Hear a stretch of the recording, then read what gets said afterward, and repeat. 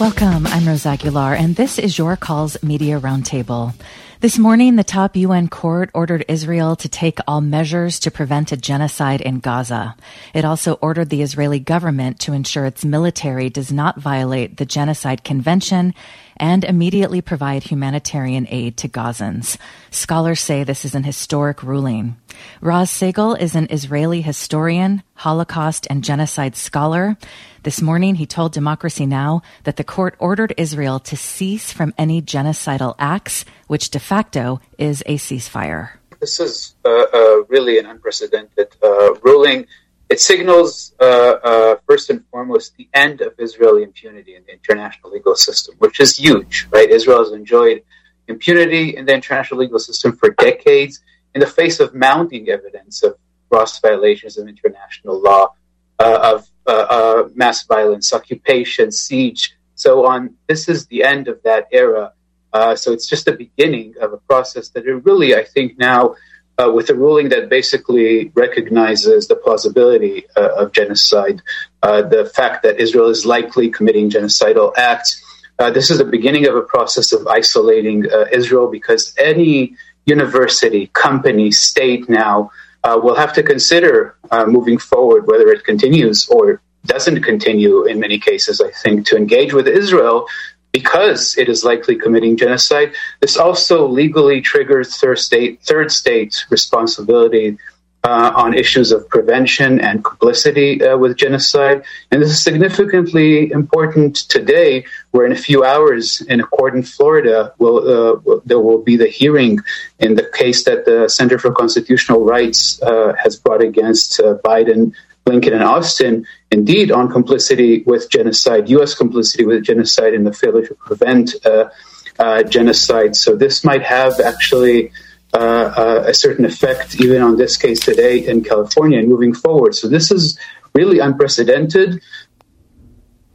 That is Raz Segal, an Israeli historian and Holocaust and genocide scholar, on this morning's Democracy Now!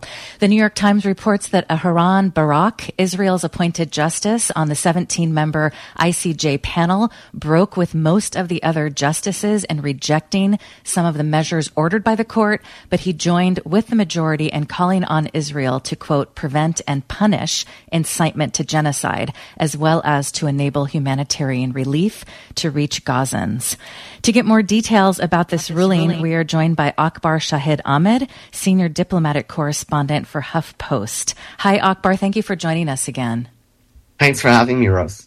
So can you tell us what stands out for you based on what you've read about the court's decision?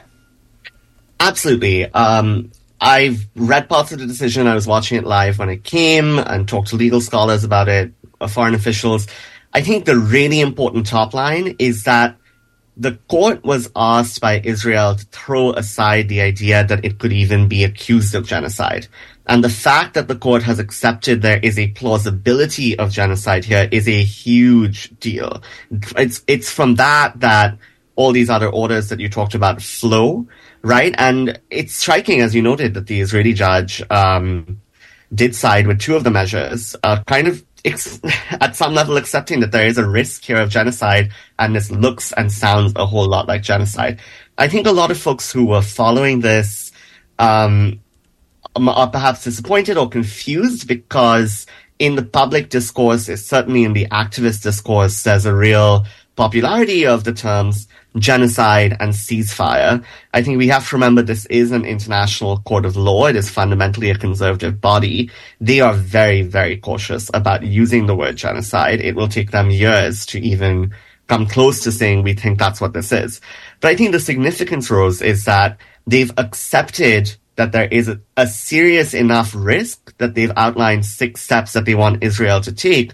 And importantly, they've given Israel a 1-month deadline saying you need to come back and report to us. And the reason this is different from the U.S. is already saying, hey, we're telling Israel to not kill civilians. We're telling Israel to let in aid.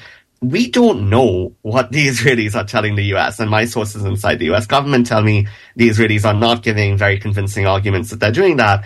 Now that the court has required it, Israel will have to produce a report that will go to the court. The court will give it to South Africa, they've said, and South Africa could publish it. So for the first time, as a result of this process, we'll actually get details of what the Israeli assessments are on civilian casualties, aid, and alleged war crimes. How will this be enforced? So the court, is not like a federal court. It doesn't have bailiffs who can go do its work for it. But this is the chief legal organ of the United Nations. So what that means is that all UN member states are party to this court. So there's two important lanes of enforcement. One is that every UN member state now has to abide by this. It is legally binding on all of them, and they have to encourage it to be abided by, which creates responsibilities for the US. One route you could see is a UN Security Council resolution, which the US, as a permanent member, could veto. They certainly don't want to be seen as vetoing that because they talk about international law a lot. And the other form of enforcement is kind of more quiet pressure from all these state parties, right? And that could take a whole range of methods. I mean, that could be reducing actual arms support for Israel, because for a lot of these countries, they are putting themselves at legal risk, it's now clear, by continuing to support Israel. So if you're a European country, even if you're the US, you could now be implicated in the potential charge of genocide. So they may start to recalibrate their support slowly, maybe their support diplomatically, maybe start calling for a ceasefire. I think you'll see those signs in the coming days. What does this mean for Gazans who are being bombarded? We know that there is no safe place. Yes. The latest official death toll is 26,000. Right. And that 26,000 is unquestionably a huge lowball figure, right? Because we do not know how many hundreds, thousands, maybe tens of thousands of people are trapped under the rubble of bombed out apartment buildings and shelters. What it means for Gazans, unfortunately, the humanitarian conditions, the conditions in which, mothers are giving unsafe births, the conditions in which people don't have clean water, and there's bombs raining from the sky, that's not going to change today. It probably won't change tomorrow.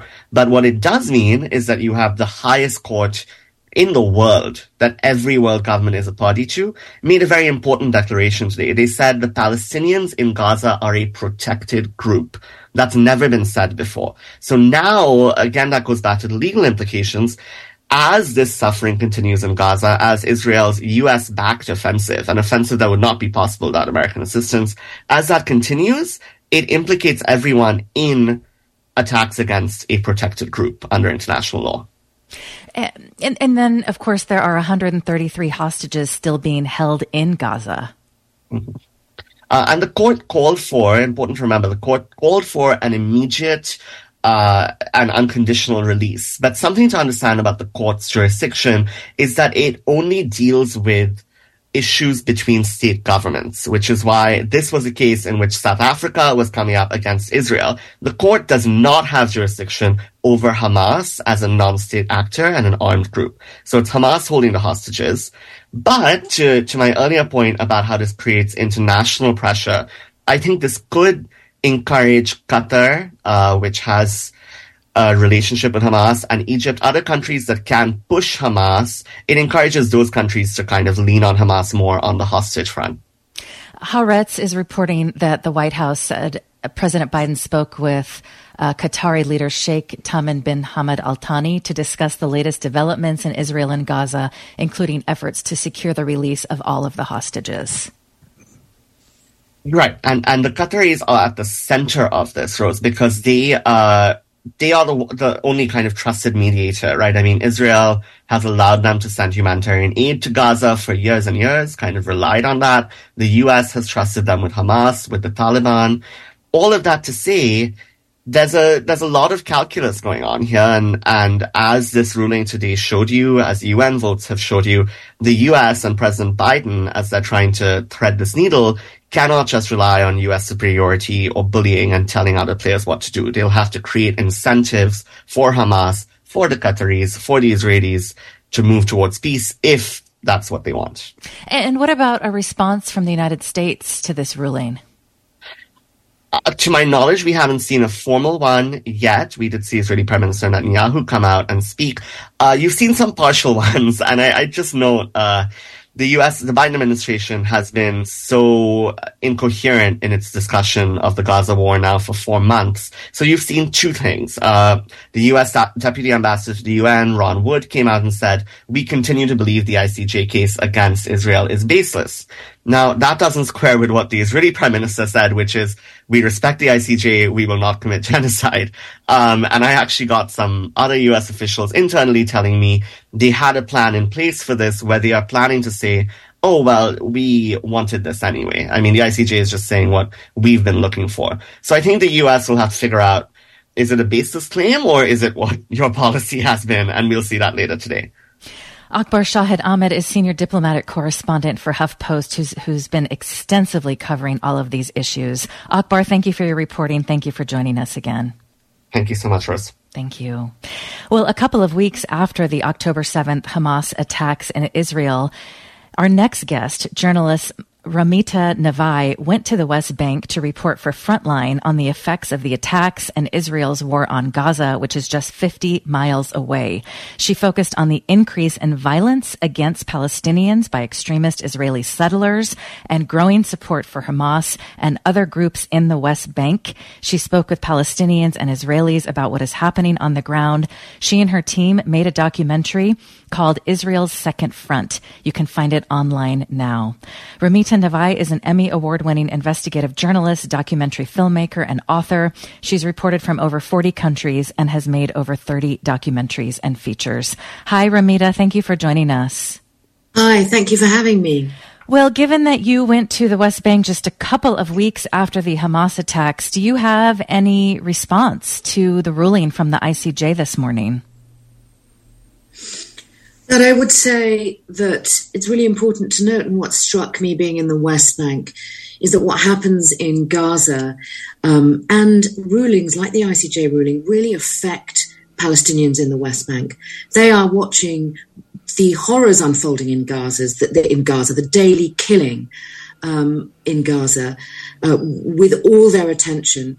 And they are grieving, they are mourning, because the people in the West Bank are tightly and closely connected to Palestinians in Gaza, their family, their friends, their neighbors. So, yeah, I think it will have a big effect. Let's focus on why you went and what it was like for you to get around. You say that you had a hard time getting around because your Palestinian producer, because he's Palestinian, and since October 7th, roadblocks have been set up and Palestinians cannot use many roads. So that made it difficult. You based yourself in Ramallah instead of East Jerusalem, which is where most journalists tend to stay. Can you tell us more about that?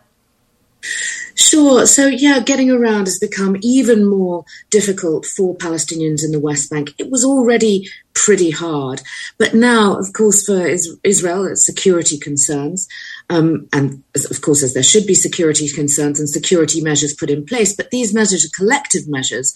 And what it means is that if you're like our wonderful Palestinian producer, Ahmed, who has all the right papers, all the right accreditation, a journey that can take 20 minutes will end up taking 4 hours. He'll simply be turned away at checkpoints. So, would get to a checkpoint in a car with Israeli number plates, by the way. It's a two-tiered system in the West Bank and Israel, that Palestinians can't use many of the roads. So we had a car that had Israeli number plates, which meant we could use the best roads in the West Bank that Palestinians are banned from using. Would get to a checkpoint and IDF soldiers would just simply ask, is there a Palestinian in the car?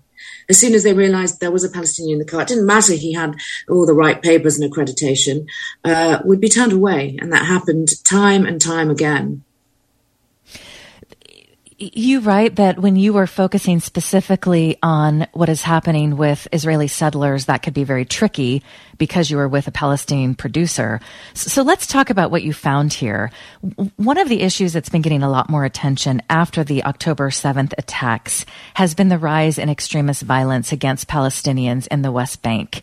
This week, Yuval Abraham of Plus 972 magazine reported that under the cover of war, 16 Palestinian villages in the West Bank, home to over 1,000 people, have been entirely depopulated as a result of a surge in settler violence.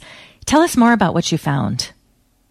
Yeah, I went to those areas that he's talking about, actually, and they are just, villages that are empty now, schools that are empty. People fled because of this rising violence.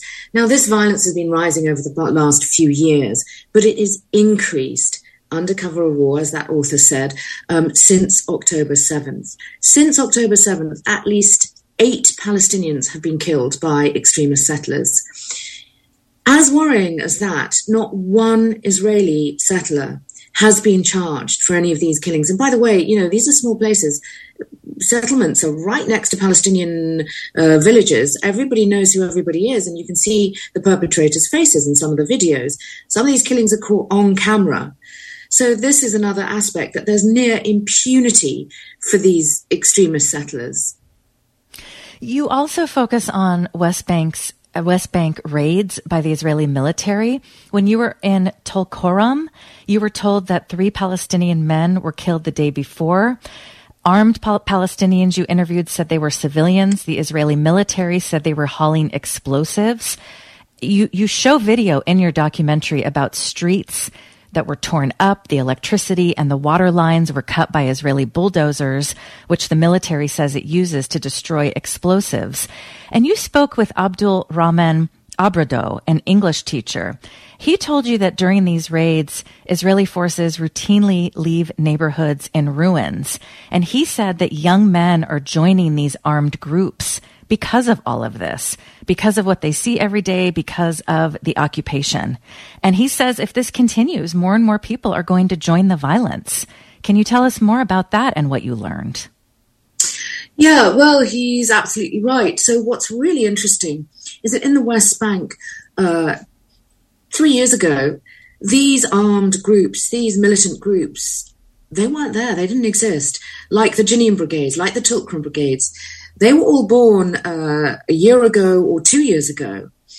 So what's been happening is that you can link the birth of these militant groups to the increase in Israeli military incursions into places like Jenin refugee camp, Tulkarm refugee camp. Now, over 350 Palestinians have been killed so far in the West Bank since October 7th. Most have been killed during these raids, during these Israeli military incursions. And the majority are not militants. Civilians are getting killed. So when we were in Jenin, we caught a raid. Raids can last for several days, by the way. This raid, I think it was about 16 hours long. But by the way, what the teacher said, that these places are left in ruins, they are literally left in ruins, because I witnessed it. So what happens is, columns of armored vehicles and armored bulldozers roll into town carrying hundreds of troops. They go into these small refugee camps like Jenin. They use drone strikes. They are targeting civilians. They are targeting militants. And of course, Israel, of course, should be worried and has a right to be scared for its security after October 7th. But what's happening is that these raids aren't always very accurate. So civilians are getting killed. So when we were in Jenin, 2 children were killed, an 8-year-old and a 15-year-old. They weren't killed by a drone strike, by the way. They were killed by soldiers shooting at a street where there were kids. And the drone strikes, of course, they should be accurate. For some reason, they're not accurate. I visited homes that had been struck. There was one home, there were 3 old women living in this home, nobody else in that home. And it was completely destroyed, utterly destroyed. We're speaking with Ramita Navai, an Emmy Award-winning investigative journalist and documentary filmmaker. Just a few weeks after the October 7th Hamas attacks in Israel, she went to the West Bank and then went again in January. And she and her team made a documentary about what is happening on the ground called Israel's Second Front. You know, Ramita, so much of the footage that you got, we just rarely see, and you definitely don't hear about the after effects. And I've been wondering why this isn't getting more attention. I mean, it's being mentioned in some circles. I think even a member of the Mossad was talking about this, who basically said this is what drives people to join these militant groups. And you actually spoke with some people who said that the occupation, the war, these raids are galvanizing them.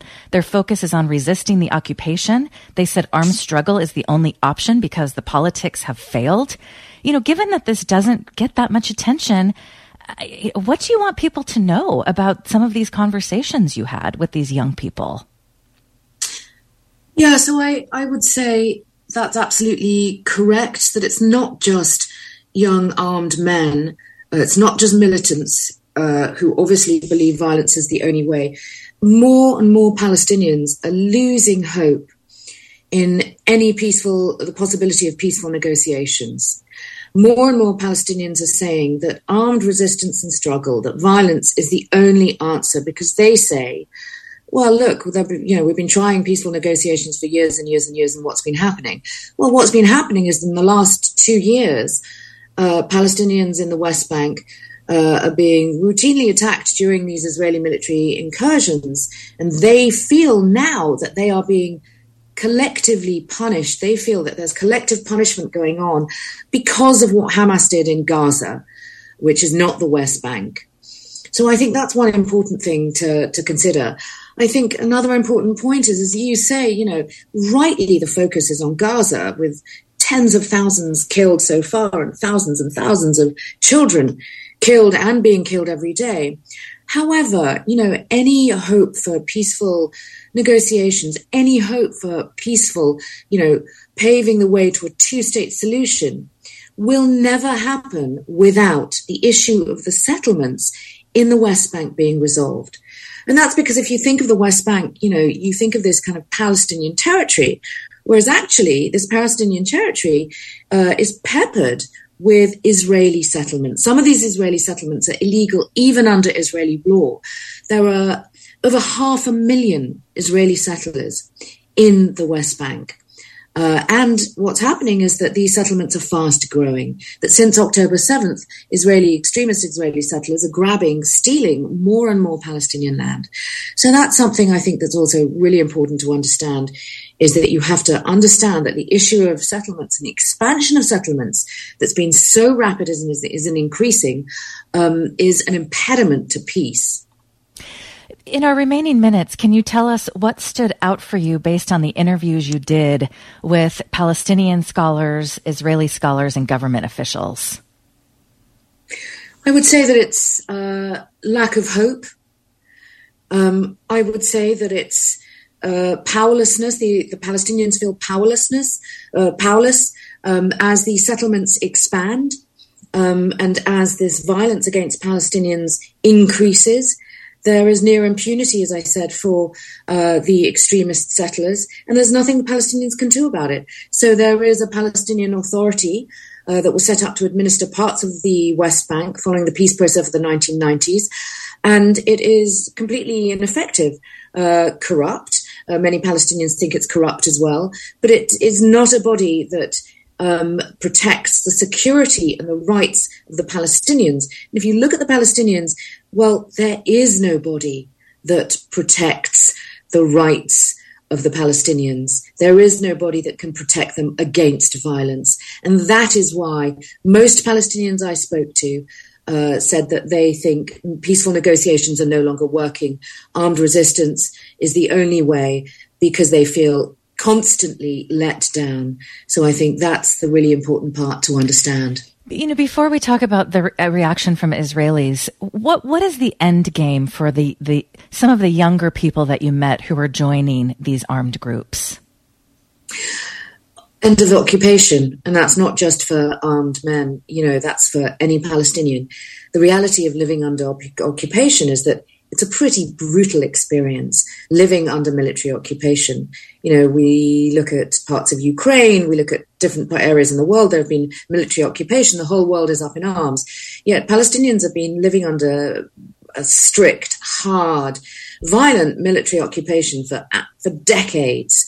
So that is what all Palestinians want. They want an end to military occupation in the first instance. And what stood out for you during the interviews you did with Israelis?